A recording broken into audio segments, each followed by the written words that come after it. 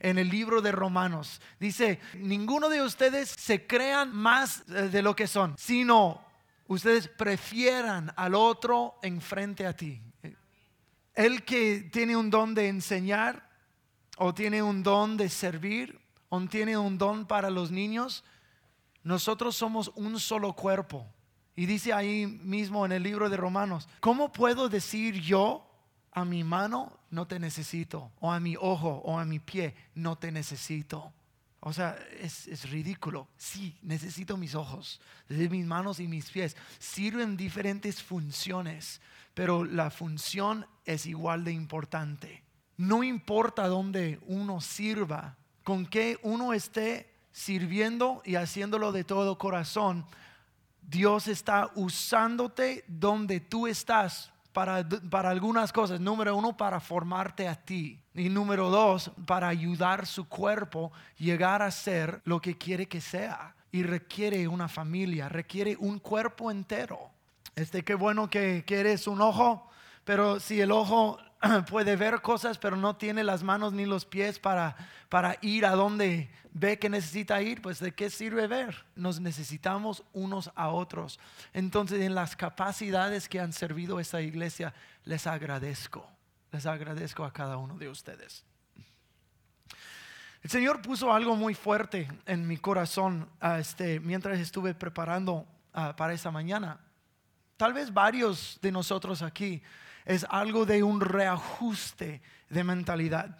¿Quién en su vida, porque la mayoría de nosotros aquí hemos estado en la iglesia por un buen rato, hemos estado en otras iglesias, hemos visto otras iglesias, y quién en su tiempo en el Señor ha escuchado el lema, el que nos sirve, nos sirve? ¿Quién ha escuchado eso antes? Levanta la mano. La mayoría de nosotros, el que nos sirve, nos sirve.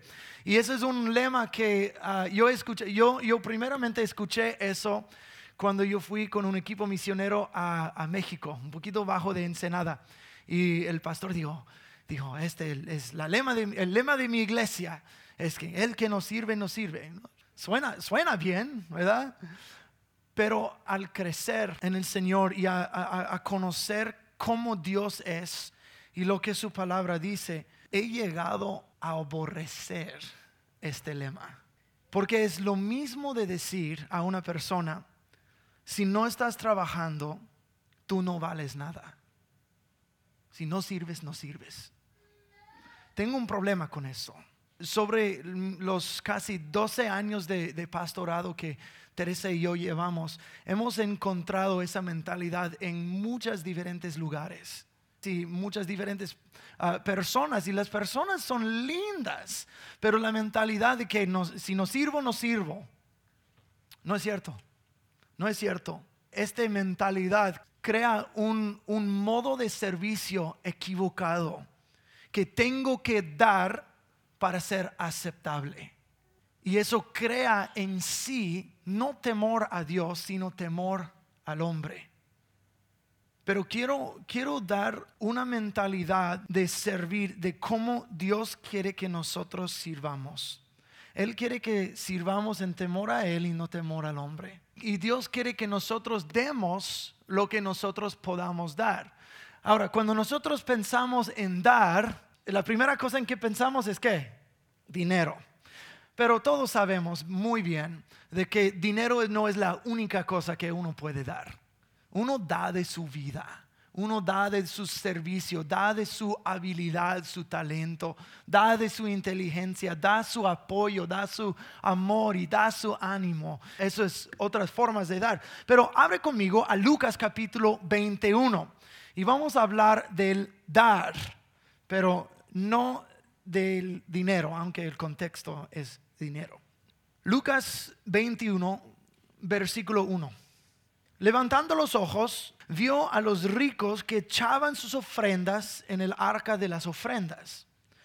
Vio también a una viuda muy pobre que echaba ahí 2 blancas. Y dijo, en verdad os digo que esta viuda pobre echó más que todos. Porque todos aquellos que echaron para las ofrendas de Dios de lo que les sobra, mas esta de su pobreza echó todo el sustento que tenía. Ahí es el corazón de Dios para con la gente. La mentalidad humana, la mentalidad del mundo, la mentalidad de una teología de obras. Lo que quiero decir de teología de obras es que tengo que trabajar para que Dios o la iglesia o el pastor o los hermanos en la iglesia me acepten. Aquí Jesús está confrontando eso y está demostrando el corazón del Padre Dios para con la gente. La ofrenda de esta pobre viuda, que solo pudo echar 2 monedas de lo más poco que uno podría dar, ella dio. Pero su ofrenda fue honrada y fue aceptada por Jesús. Ella dio más de los demás porque ella dio lo que pudo del corazón. Si tengo $1,000 en mi cartera, no lo tengo, entonces no me asalten después del servicio, pero si tuviera, mejor dicho, $1,000 en mi cartera, ¿qué me cuesta echar $10? Todavía tengo $990. Pero si tengo solo $15 para llenar parcialmente mi tanque de gas para poder llegar a casa después de aquí y siento en mi corazón poner 10, ¿qué me cuesta entonces? Uno es de la abundancia y otro es un sacrificio, aunque sea de la misma cantidad. Si tuviera $1,000 en mi cartera, ¿qué me cuesta echar $100? O 150, o tal vez $200 si me siento muy, muy generoso. Todavía me sobran $800, pero poner 10 cuando solo tienes 15 y no tienes para poner gas es sacrificio.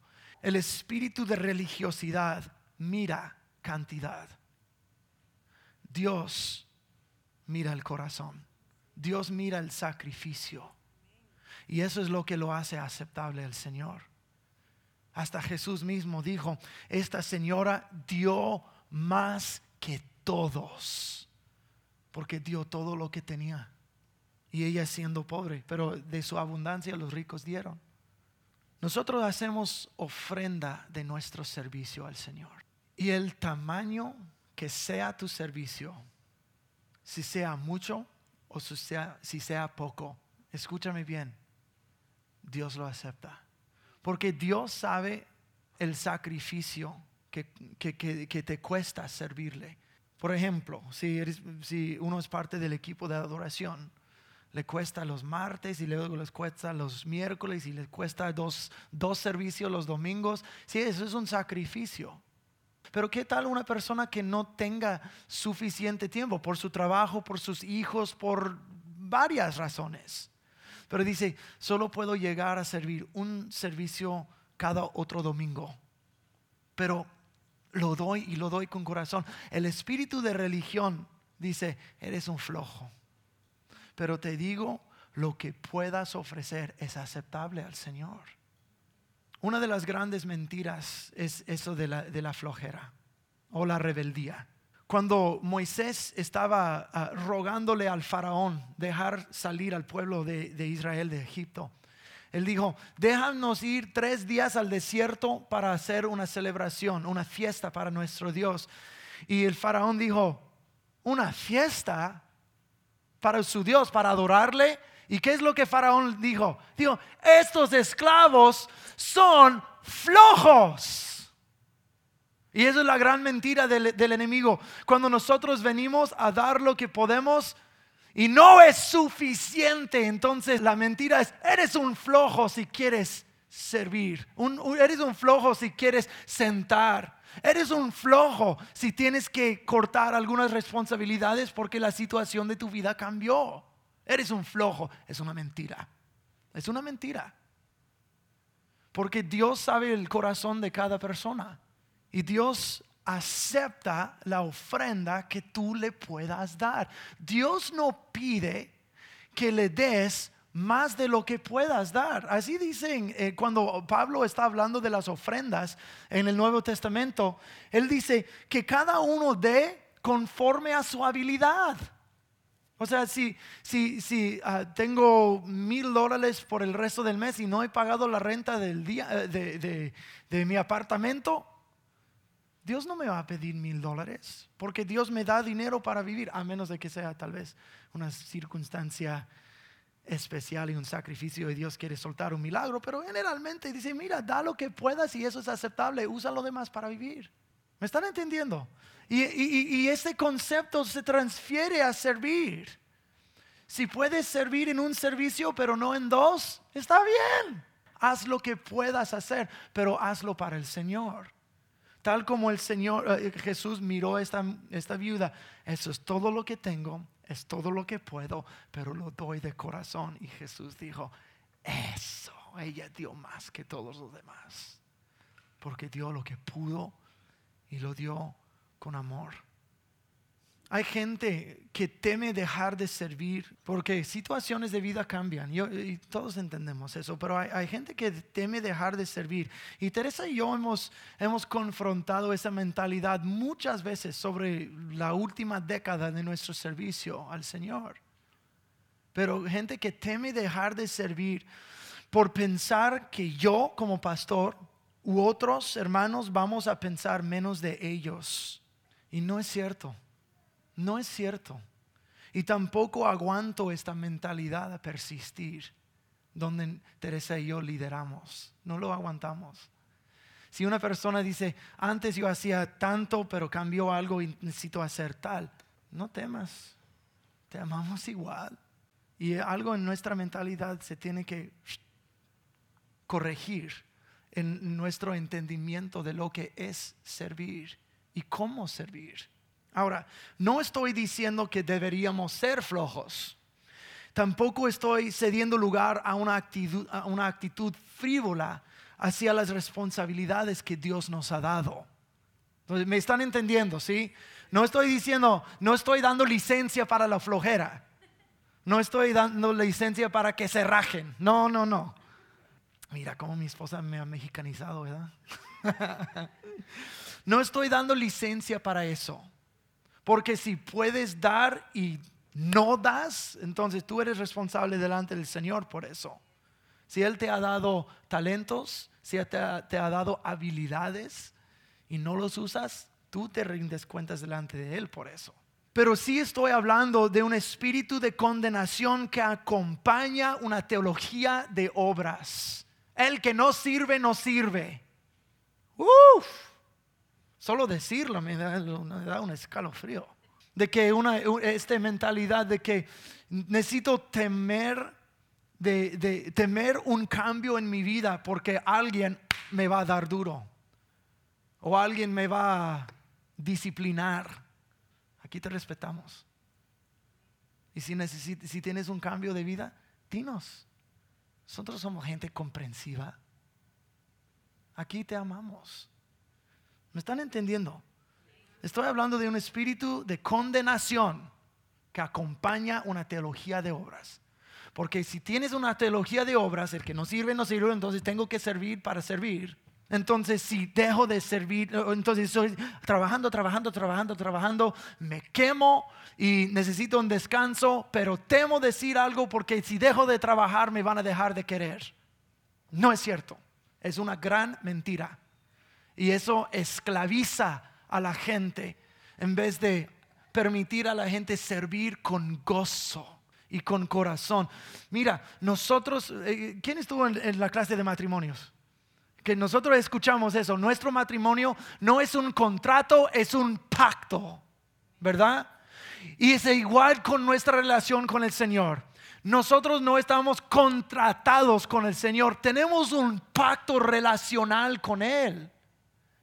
Y tu valor como un ser humano no es basado en tu servicio, no es basado en tu diezmo. Es basado en que eres creado en la imagen de Dios. Y Él te amó. Y su amor por ti define tu valor. El valor tuyo no es extrínseco. Extrínseco, o sea, basado en cosas exteriores.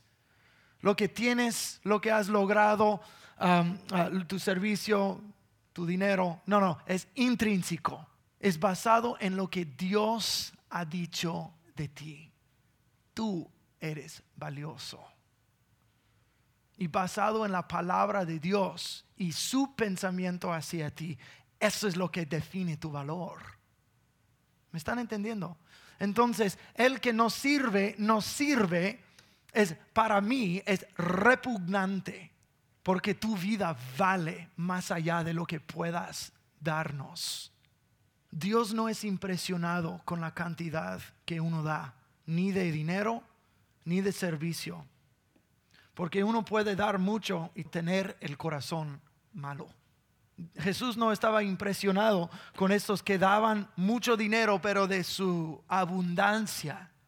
No le impresionó nada, le impresionó la viuda. Sugiero que es igual como con cada uno de nosotros. El hecho de que yo soy el pastor aquí no le impresiona a Dios.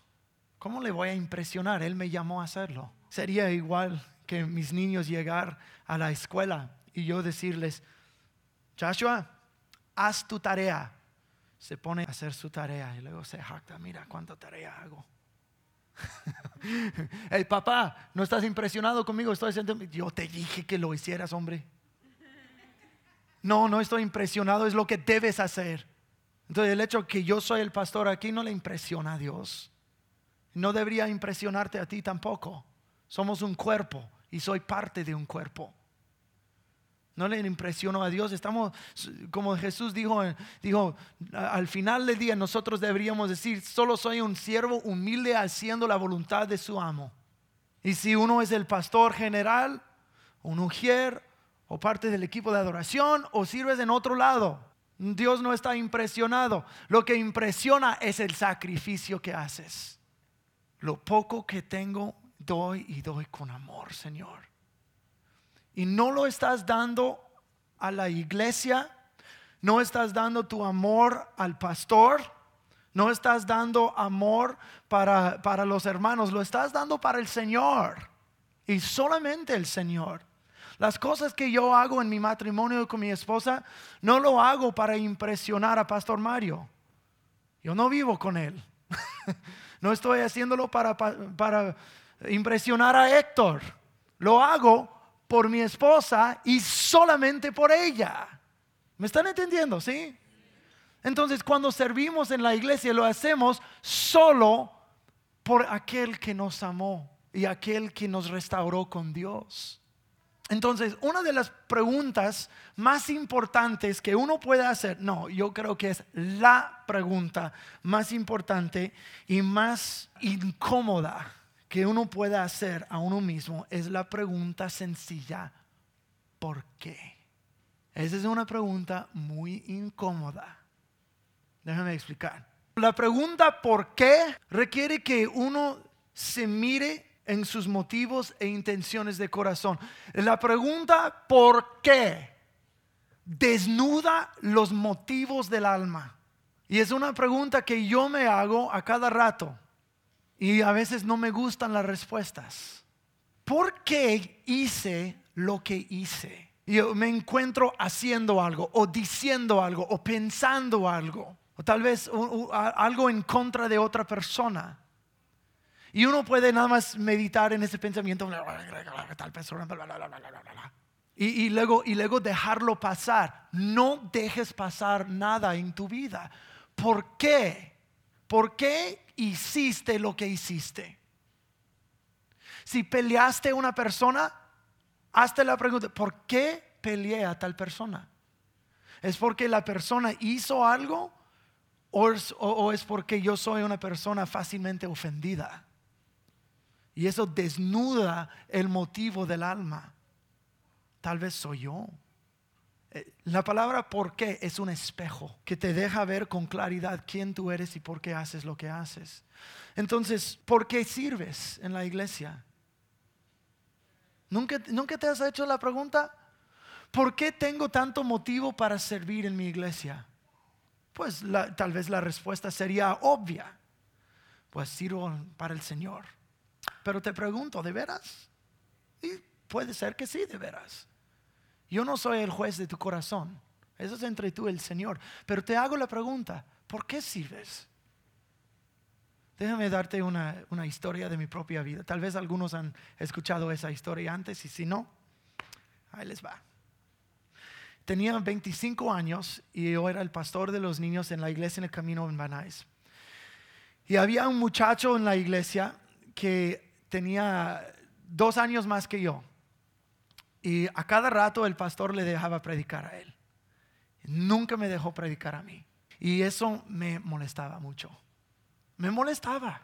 Y yo dije, pues yo soy estudiado, yo soy un pastor en esa iglesia, y ¿por qué no me dan oportunidad a mí? Y por meses esto pasaba. A cada rato pasaban a este joven y nunca nadie me dijo nada a mí. Y yo dejaba que eso, como que celos o envidia creciera en mi corazón. Y un día, meses después, todavía contemplando esas cosas, o sea, no lo hacía todo el día, pero cada vez que lo veía dije,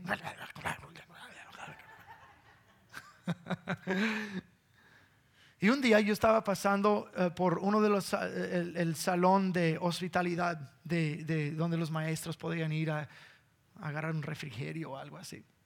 Pero ahí tenían una pantalla y una bocina conectada con el servicio dentro, para que los maestros supieran que ya está por clausurar y preparar a los niños y todo. Y yo pasé ahí, yo estaba solo y miré la pantalla y adivina quién estaba predicando. Y algo surgió dentro de mí. Y el Espíritu Santo, como que Él tomó su dedo y me lo puso en el pecho y me hizo esa pregunta tan clara y dijo, ¿por qué quieres predicar? ¿Quieres predicar por tu gloria o por la mía? Es como que me hizo eso. ¡Pah! La pregunta, ¿por qué? Él desnudó la intención de mi corazón. Desde ese momento Dios cambió por completo mi perspectiva de que no hago lo que hago por honor o por halagos. No lo hago para demostrar lo que puedo hacer. No. Es por Él. Y Dios tuvo que darme una buena cachetada para cambiar esta mentalidad errónea dentro de mí. Regresando a la viuda y a los ricos, ¿por qué daban dinero ellos? ¿Por obligación? Porque el acto de dar no es lo que le impresiona al Señor, de dar o servir.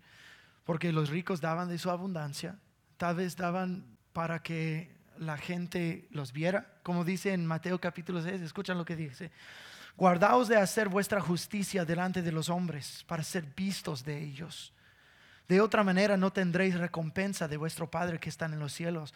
Cuando pues des limosna, no hagas tocar trompeta delante de ti, como hacen los hipócritas en las sinagogas y en las calles, para ser alabados por los hombres. De cierto os digo que ya tienen su recompensa. Más cuando tú des limosna, no sepa tu izquierda lo que hace tu derecha, para que sea tu limosna en secreto, y tu Padre que ve en lo secreto te recompensará en público. ¿Por qué daban? Tal vez por obligación, o tal vez tiraban sus monedas de oro y los tenían tal vez en una bolsa, y ahí está el arca, tal vez está hecho de metal, y vierten la bolsa y ching, ching, ching, ching, ching, suena como un jackpot en Las Vegas, ¿verdad? Ching, ching, ching, miren, ching, ching, ching, ching, ching, ching. Miren cuánto yo di. Y me imagino la viuda nada más, pero Jesús la vio. Entonces, ¿por qué? ¿Por qué dieron? Tal vez por obligación, tal vez por halagos y alabanzas de hombre, tal vez por, no sé, pero sé que la viuda dio de corazón con un sacrificio. Entonces, cuando nosotros vamos por la vida, en cada cosa, no solamente en el servir, pero cada área de nuestra vida, hay que hacer la pregunta, ¿por qué? Si hablé mal con alguien, o causé una división o una riña entre hermanos o hermanas, ¿por qué lo hice? Quiero servir. Ha sido mi experiencia que no tanto aquí, pero en otros lados, que todos quieren el micrófono. ¿Por qué? Como el Señor me pregunta a mí, ¿para mi gloria o la de Dios? ¿Por qué? ¿Por promoción? ¿Por respeto? ¿Por halagos? Si haces esto, tu servicio no vale nada delante de Dios. Dice, ya tienes tu recompensa, y la recompensa es buen trabajo. Esa es tu recompensa de los hombres. Pero sirves de sacrificio y sirves de amor. Sirves porque eres un humilde siervo haciendo la voluntad de su amo. Dios dice, yo te voy a recompensar mucho más. Si sirves a Dios por amar a Dios y solamente amar a Dios, toda tu perspectiva de la vida y de la iglesia va a cambiar. Si sirves al pastor o a tu propio ego o a tu propio miedo, vas a servir para impresionar. Vas a servir para avanzarte. Vas a servir en temor de hombre y no respeto al Señor. Y cuando uno sirve en temor al hombre, haremos todo lo que sea necesario para complacer al hombre por la fuerza y la mentalidad carnal. Es mucho más fácil cuando uno teme al hombre. Es mucho más fácil dejarse llevar por la envidia, por la ambición propia, por el chisme, por la ira, por el celos. ¿Por qué? Porque estoy haciendo eso para estar bien ante los ojos del pastor o ante los ojos de los otros líderes. Entonces, esta persona esta persona hizo un buen trabajo y no me gustó que hizo un buen trabajo. Yo quería hacer un buen trabajo. ¿Para qué? ¿Para avanzarte? ¿Por qué el pastor eligió a tal persona y no a mí? Y bla, bla, bla, bla, bla. No, deja esa mentalidad atrás. Deja atrás esa mentalidad. Eso no sirve aquí. Eso no sirve aquí. Pero cuando uno sirve al Señor y solamente al Señor, y no por los halagos o la alabanza del hombre, la mentalidad cambia. ¿Sabes lo que pasa cuando uno teme al Señor y sirve para servir al Señor? Servirá a la iglesia en justicia y rectitud, no para ambición propia, no para avanzar a uno mismo, y no va a dar lugar al pecado en su vida o en la vida del ministerio en que sirve. Porque si uno teme al hombre, dice, hay cosas raras que están pasando, pero como no quiero quedar mal ante el pastor, entonces no voy a decir nada. Pero cuando uno dice al Señor, dice, no, eso no honra al Señor. Y uno no teme al hombre, pero teme a Dios y causa que viva en rectitud. Cuando uno sirve al Señor, va a encontrar que está orando con fervor. Pero ¿para qué orar cuando estoy sirviendo al hombre? Al menos de que el pastor me vea. ¿Ven la diferencia de mentalidad? Cuando servimos al Señor, nos portaremos como a Dios le agrada, y no por ningún avance, porque Dios avanza, Dios promueve. Yo no lo hago, Dios lo hace.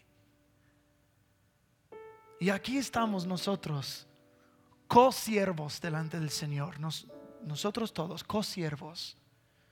Que ninguno piense de uno mismo más de lo que es. No hay cupo en el reino de Dios para el orgullo, o para la mentalidad carnal, o para un espíritu legalista de religión. No hay cupo para esas cosas.